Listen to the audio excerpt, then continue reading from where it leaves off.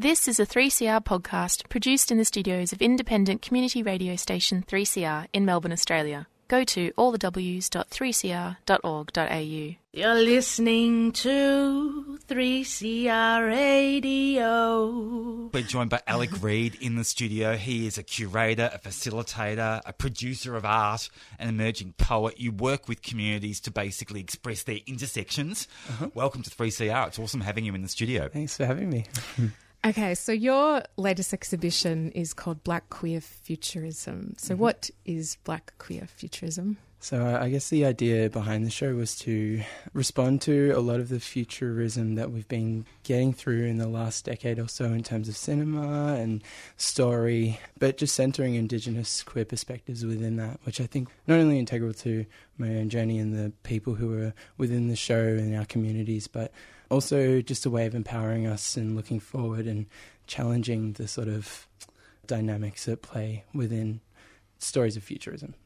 So tell us about the intersections in your own life that give you the empathy to work with communities on arts projects around issues like the expression of gender, race and sexuality and how they all intersect with community. So basically, for myself, I identify as non-binary, they, them pronouns, and identify as pansexual, so attracted irregardless of gender. And for my own racial background, Fijian, so part Fijian, part European. The native people of Fiji are Italke, so I've got lines spanning back to that. And I think the journey for myself racially and within my queerness has been, well, one that's obviously been a long time, has sort of been easing into it in the last 2 or 3 years and sort of fighting back against all of that internalized hatred. And hatred. It's a pretty big word, but reflecting upon it, it definitely felt that way. And I think in terms of arts, I think that's been the most healing process. That and community, coming together with other individuals who may have felt the same or have been quite open within their expression but have used creativity as a way of expressing that,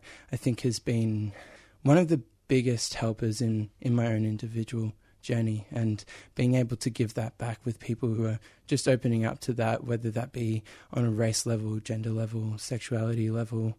It just kind of consolidates that journey of healing. Yeah. Beautiful.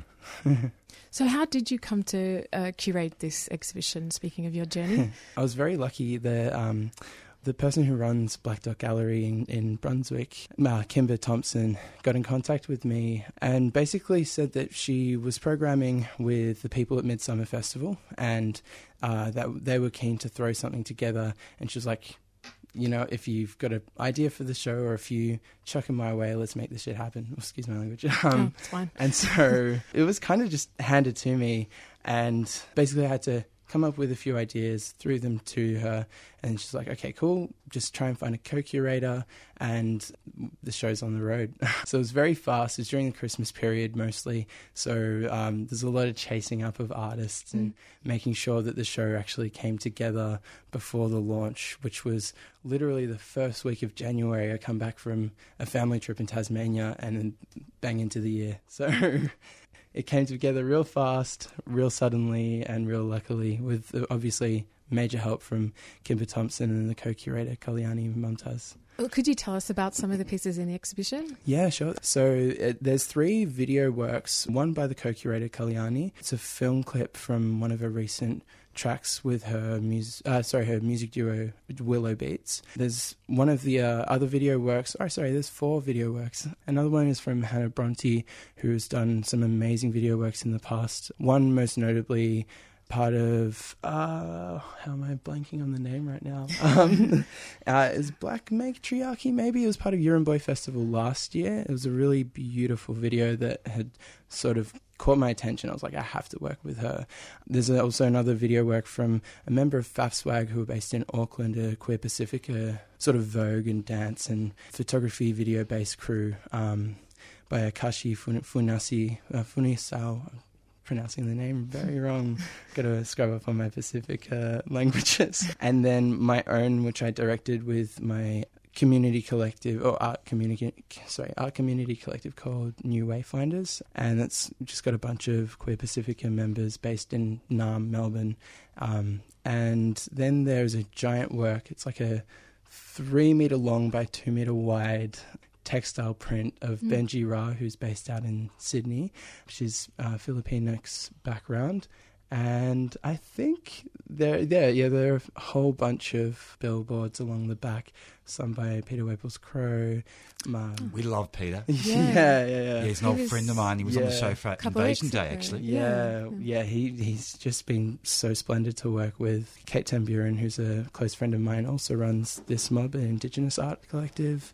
My co-founder, Daisy Catterall, who runs New Wayfinders with me. Tama TK Shaman, who's a Maori queer elder. And then the last one was Sean Miles, who's also a member of New Wayfinders. So your work is so prolific. Your themes are so prolific. One of the themes is the journey around rediscovering language. Tell us about why that's so important to you. I try my best to not be so essential in accessing my culture through language, although it definitely eases that journey, being able to check in with elders who are able to pass down the knowledge in ways that, can't really... It's not as easy to access the knowledge unless through language. That's the easiest way to explain it. But I think... In a way of trying to reclaim my identity, I try my best to pick up on small pieces here and there until... So you're reclaiming your language? Yeah. Wow. Yeah, in a way, I guess, just because it's there, I'm very lucky in the sense that it's there for me to access, unlike a lot of cultures, especially locally. And I think... I'm actually keen to, at some stage in my life or career, whatever, just go back and spend some time back home in Fiji and pick up on what I can, whether that be culturally or even through language. But I like to try and separate the two, but also try and share the knowledge that I can in terms of language with those around me. Yeah. So, Blak Queer Futurism, it's rooted in Blak queer history? I think... I think I like to think of it as rooted in Black queerness in the present to project a future that I would love to do more work that is maybe more archival based or reflective of my ancestry. But for now, with the limited resources and understanding that I have, I've kind of just looked towards the future and what I've inherited just here today, but I am keen to delve and to actually have some grounding in my connection to my culture through my ancestors and elders. Yeah. We actually have a section from Blak Queer Futurism we'd like to play, yeah? Oh, yes. Okay, we're going to go to that now. So this was recorded by our producer, MV, the extraordinaire. Yeah. I thought that queering of my body would be a more level playing field that would allow my body to kind of be amongst many bodies. For me, that's proved to be something that's healthier, and there's less hierarchical systems that are kind of placed within that. I think I now more identify with the ideology of Maoridom, which is called Takatapui, which is a gender construction or like expression that existed in Aotearoa before pre-European settlement. My identity of being Whawhawhine, being from Samoa, it's a layered term, and we tend to embrace it a lot better. My identity from that, from my own, drawing from my family and the support and love that I have gotten from that, I've never felt that I've had to kind of fully explain myself. Technically, being in a Western culture, that I had to, but when I know at the end of the day that my family at the end of the day have always got my back. I guess at the times I embodied what was appearing as feminine in certain traits, the way in which I should have held myself, and then sort of being forced into roles by my parents in rugby and having to be within spaces that I knew I wasn't, wasn't clicking with me whatsoever. I feel like in really standing strong in my cultural identity, I feel like that it goes hand in hand with standing strong in my queerness. I think to embrace all of myself is to acknowledge all of that, and so I think they're just inextricably linked to each other because they speak of a truth that is both of which are erased, and we don't have a lot of language around them, and so they kind of go hand in hand for me. This coming back to body, coming back to nature, turning away from the confines of the English language. So And I guess what's interesting as well is trying to kind of reconnect to your ancestry, but not knowing how to. Because it's represented to you in language, the written form, it is something that's completely detached. So unfortunately, I've had to kind of assimilate in a certain way to kind of unassimilate. But I've done that, and I'll keep doing that. And that's provided me a critical language for myself and for people around me. It has made me more aware of the importance of diaspora, queering of family structures in some way. I, like, my experience and, like, my pains and confusions, like, aren't just mine, they're, like, shared. And, like, when they're shared, then you can handle it. Because when it's just you, it's too much. Coming back to that word connection is so important to us, you know, and just being able to own it, even within our own, you know, our own little community.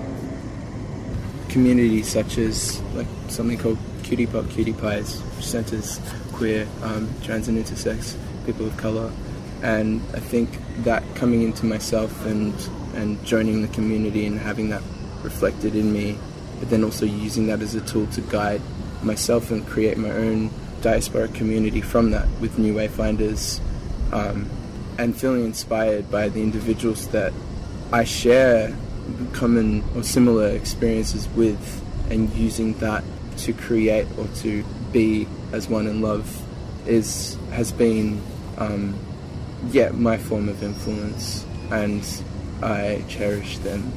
It liberates all of us. Like, I have learnt more about myself, my own femininity, through trans women. I have learnt more about myself as a parent through trans parents. Because every time someone bravely speaks up their experience of that thing, I think, wow, I'm allowed to do that too. It gives permission for everyone to welcome all of themselves. So as we liberate people of colour, and particularly as we honour the sacredness of First Nations people, it actually shifts culture for everybody.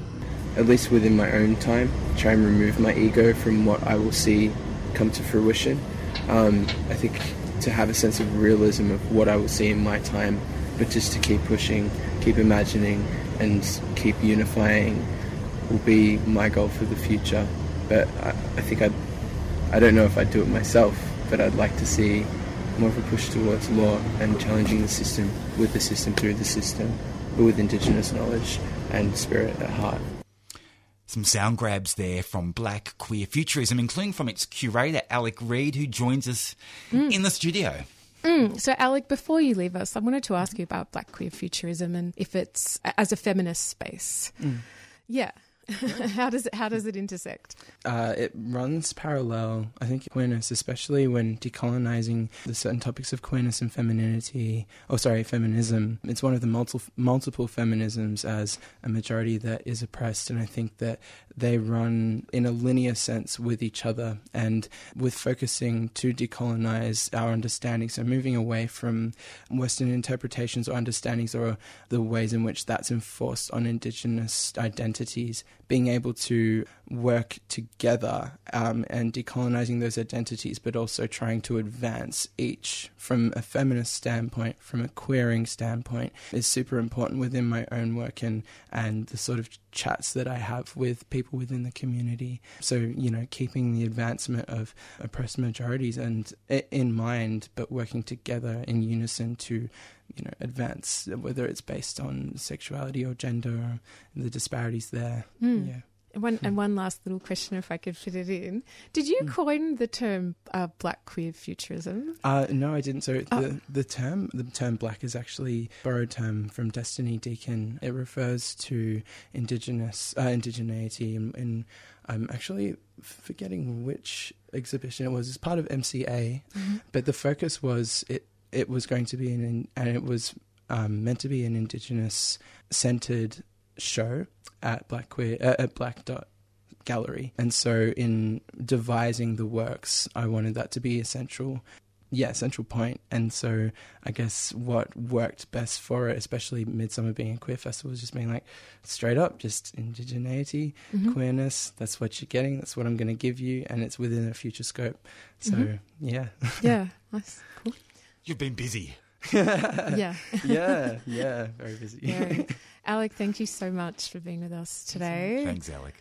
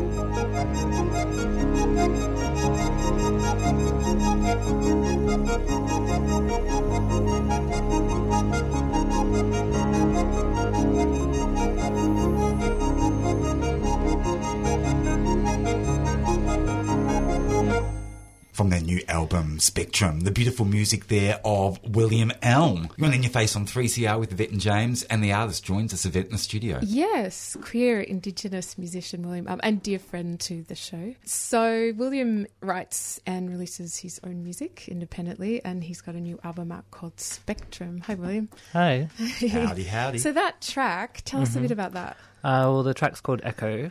It's the first track of the new EP. It's sort of about, repeating ideas constantly, like an echo, basically.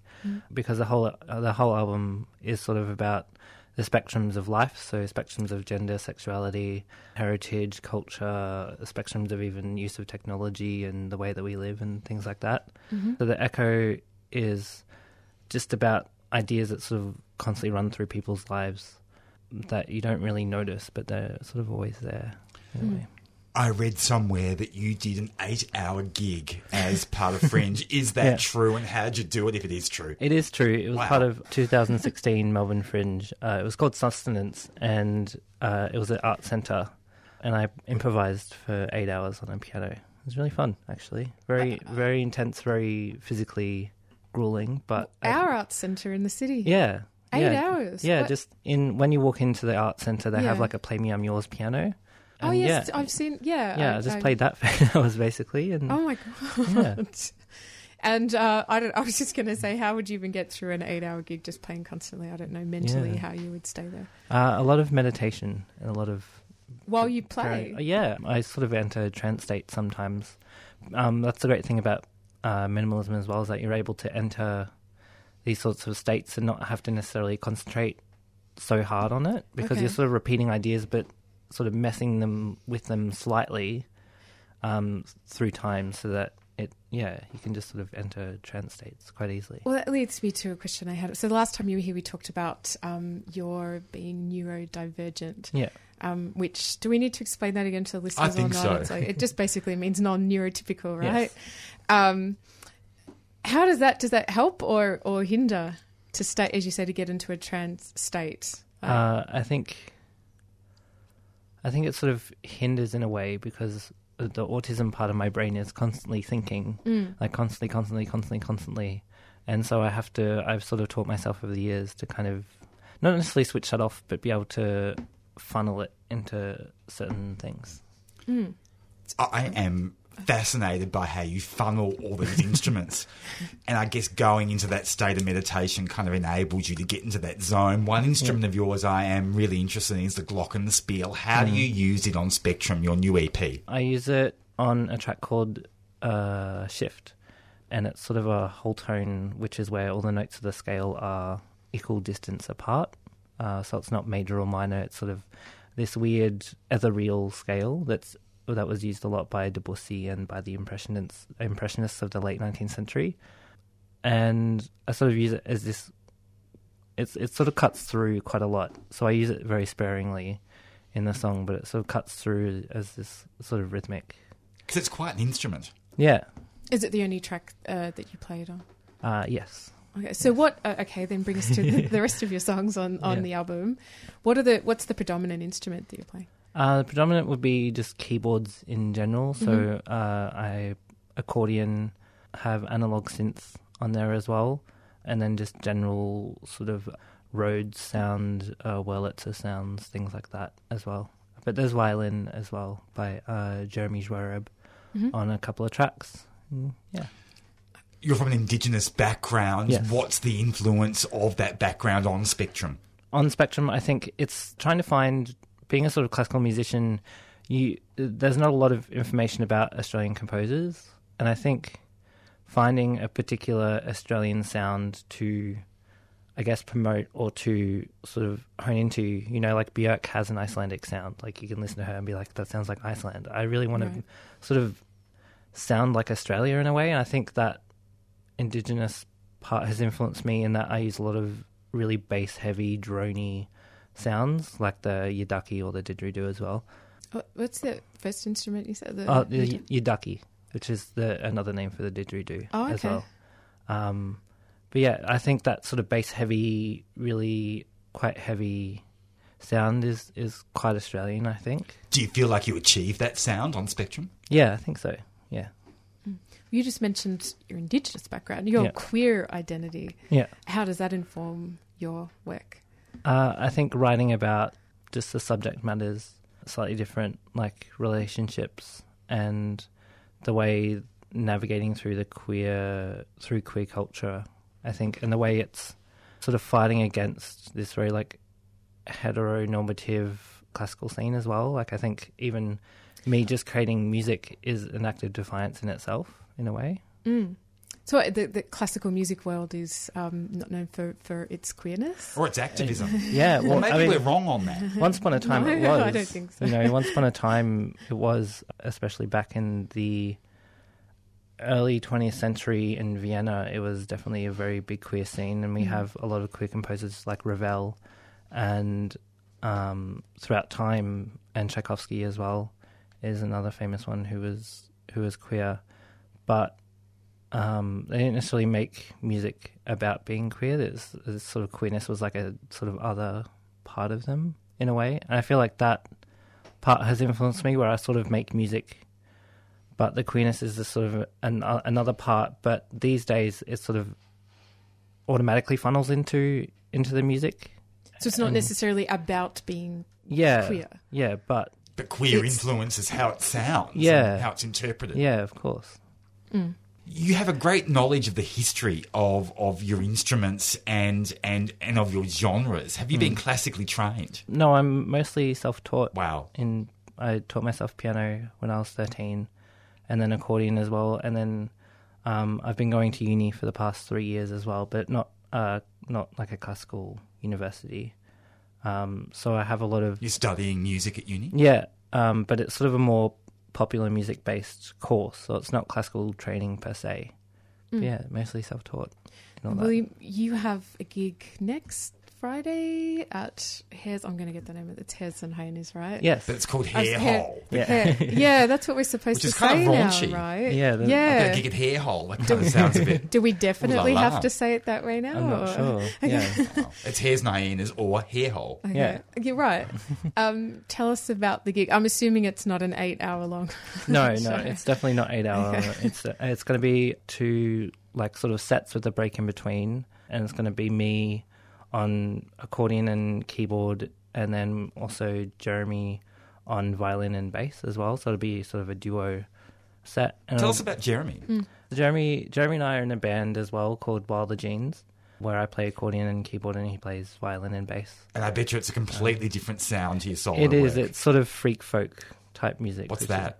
Sort of folk with a little bit of like psychedelic mixed in, and a little bit of I don't know. It's not just your sort of stock standard 4/4 pop song. It's a little bit on edge and a little bit jaunty, and definitely music to drink to, I think is that type of music. Is that because your collaboration with him? Do you write all of your pieces alone? Yeah, I write all mine alone. This EP has been a really great collaboration because his violin parts on the EP, I didn't go to him being like, you must play these notes here, which is very prevalent in the classical scene, where it's like you go to a musician and you ask them to play exactly what notes, exactly what volume, exactly what time. I sort of came to him with ideas of, I kind of want this sound and to stretch it in this way, and he sort of just improvised his parts. You've got a real musical rapport with Jeremy. Yeah, we sort of have a really good musical kinship, which is good. Does he identify as queer? No. Okay. No. And does that affect your music in any way? Like him being, I'm assuming then, what, hetero? It might help it, actually, because there's not that tension. Oh, okay. What Maybe. tension? Well, a tension of all the intersections. Oh, okay. All right, I see. Take the queer one out, and, that kind of lessens the load a bit. Possibly. Yeah. I don't know, does it? I know.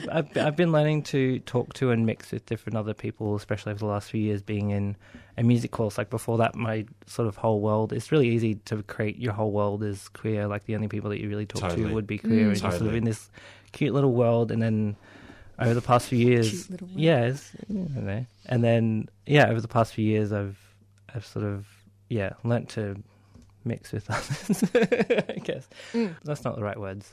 But interact with the allied sections of the GLBTIA. Yeah. Yeah.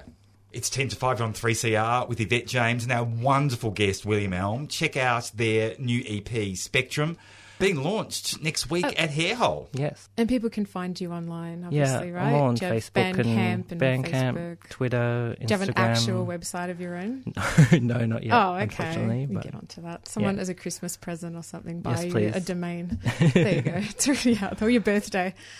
We had a bit of a chat off mic about the track we're going to play, Oh, and yeah. we came up with Grace Jones, and you were kind of into that, William. yeah, I love Grace Jones. Yeah, She's fantastic. I figured we have. I think I played this track maybe 2 years ago on this show, and people seem to love this song. I do too. Anyway, it's Private Life. Grace Jones. See you, William. Thank you. Thanks, Thank you. William. See ya.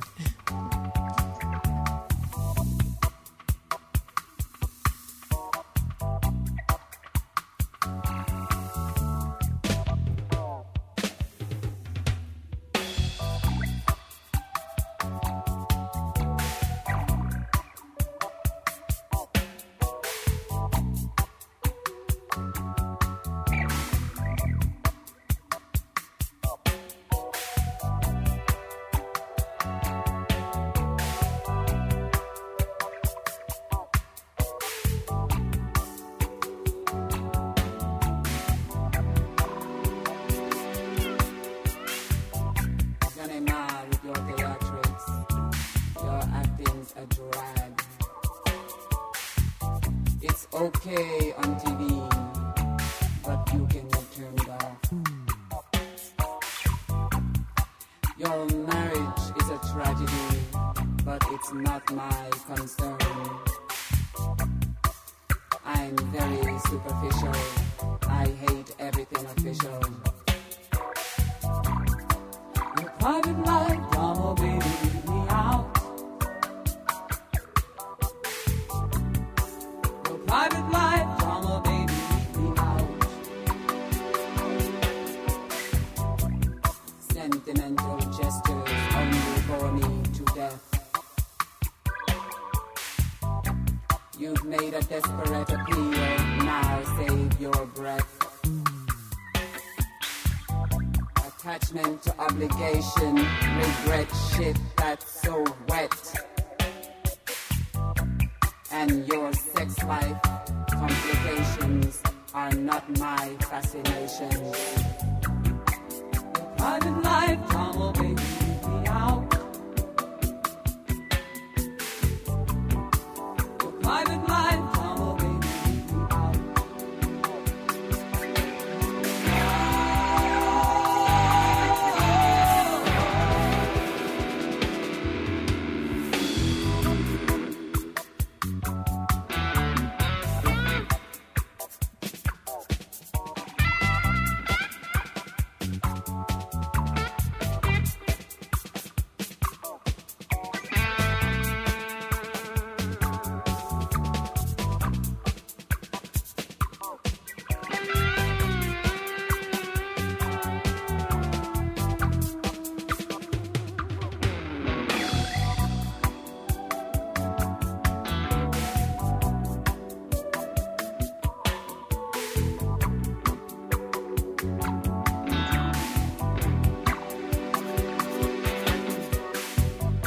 You ask my advice, I say use the door.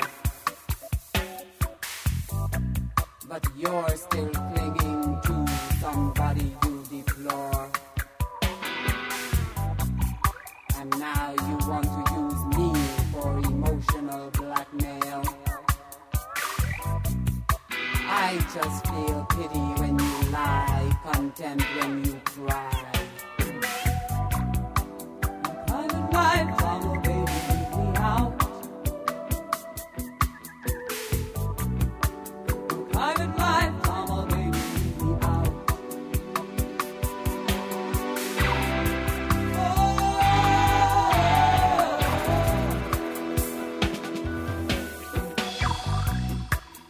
Private life drama, baby, leave me out.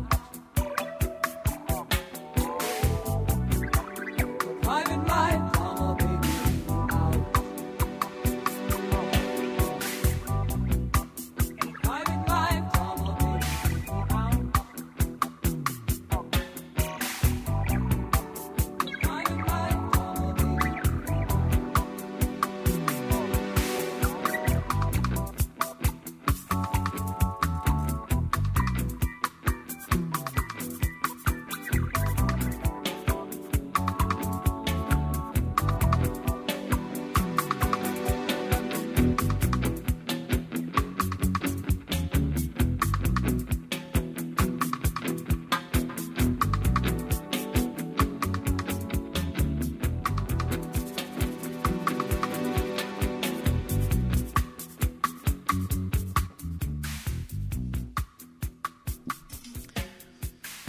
Grace Jones. She fell off the stage when she came to Melbourne 17 years ago. Lost her shoes. They were in a suitcase marked Grace Jones. They went missing. She had to perform in shoes she wasn't real comfortable in, and she fell off the stage and fell into the arms of a gay leather guy from Adelaide called Chucky, I believe. This sounds like fake news. No, it's not. I worked for the gay press at the time, and we just fed off it. How can she, as a superstar, what I find amazing, don't they carry suitcases and suitcases of clothes and the one with her shoes went missing. Oh, she only had one suitcase of shoes. Yeah. Unlike Cher or something, Cher's probably got 10 suitcases of shoes and wigs. But I guess Grace doesn't wear a wig either, so, you know. I need to know about that. Yeah. Grace probably wears a lot of things we don't know about. She's not wearing a wig. No. How could she wear a wig on that head? Yeah, true. Good point. Hey, we're out of here. You've been listening to a 3CR podcast produced in the studios of independent community radio station 3CR in Melbourne, Australia. For more information, go to allthews.3cr.org.au.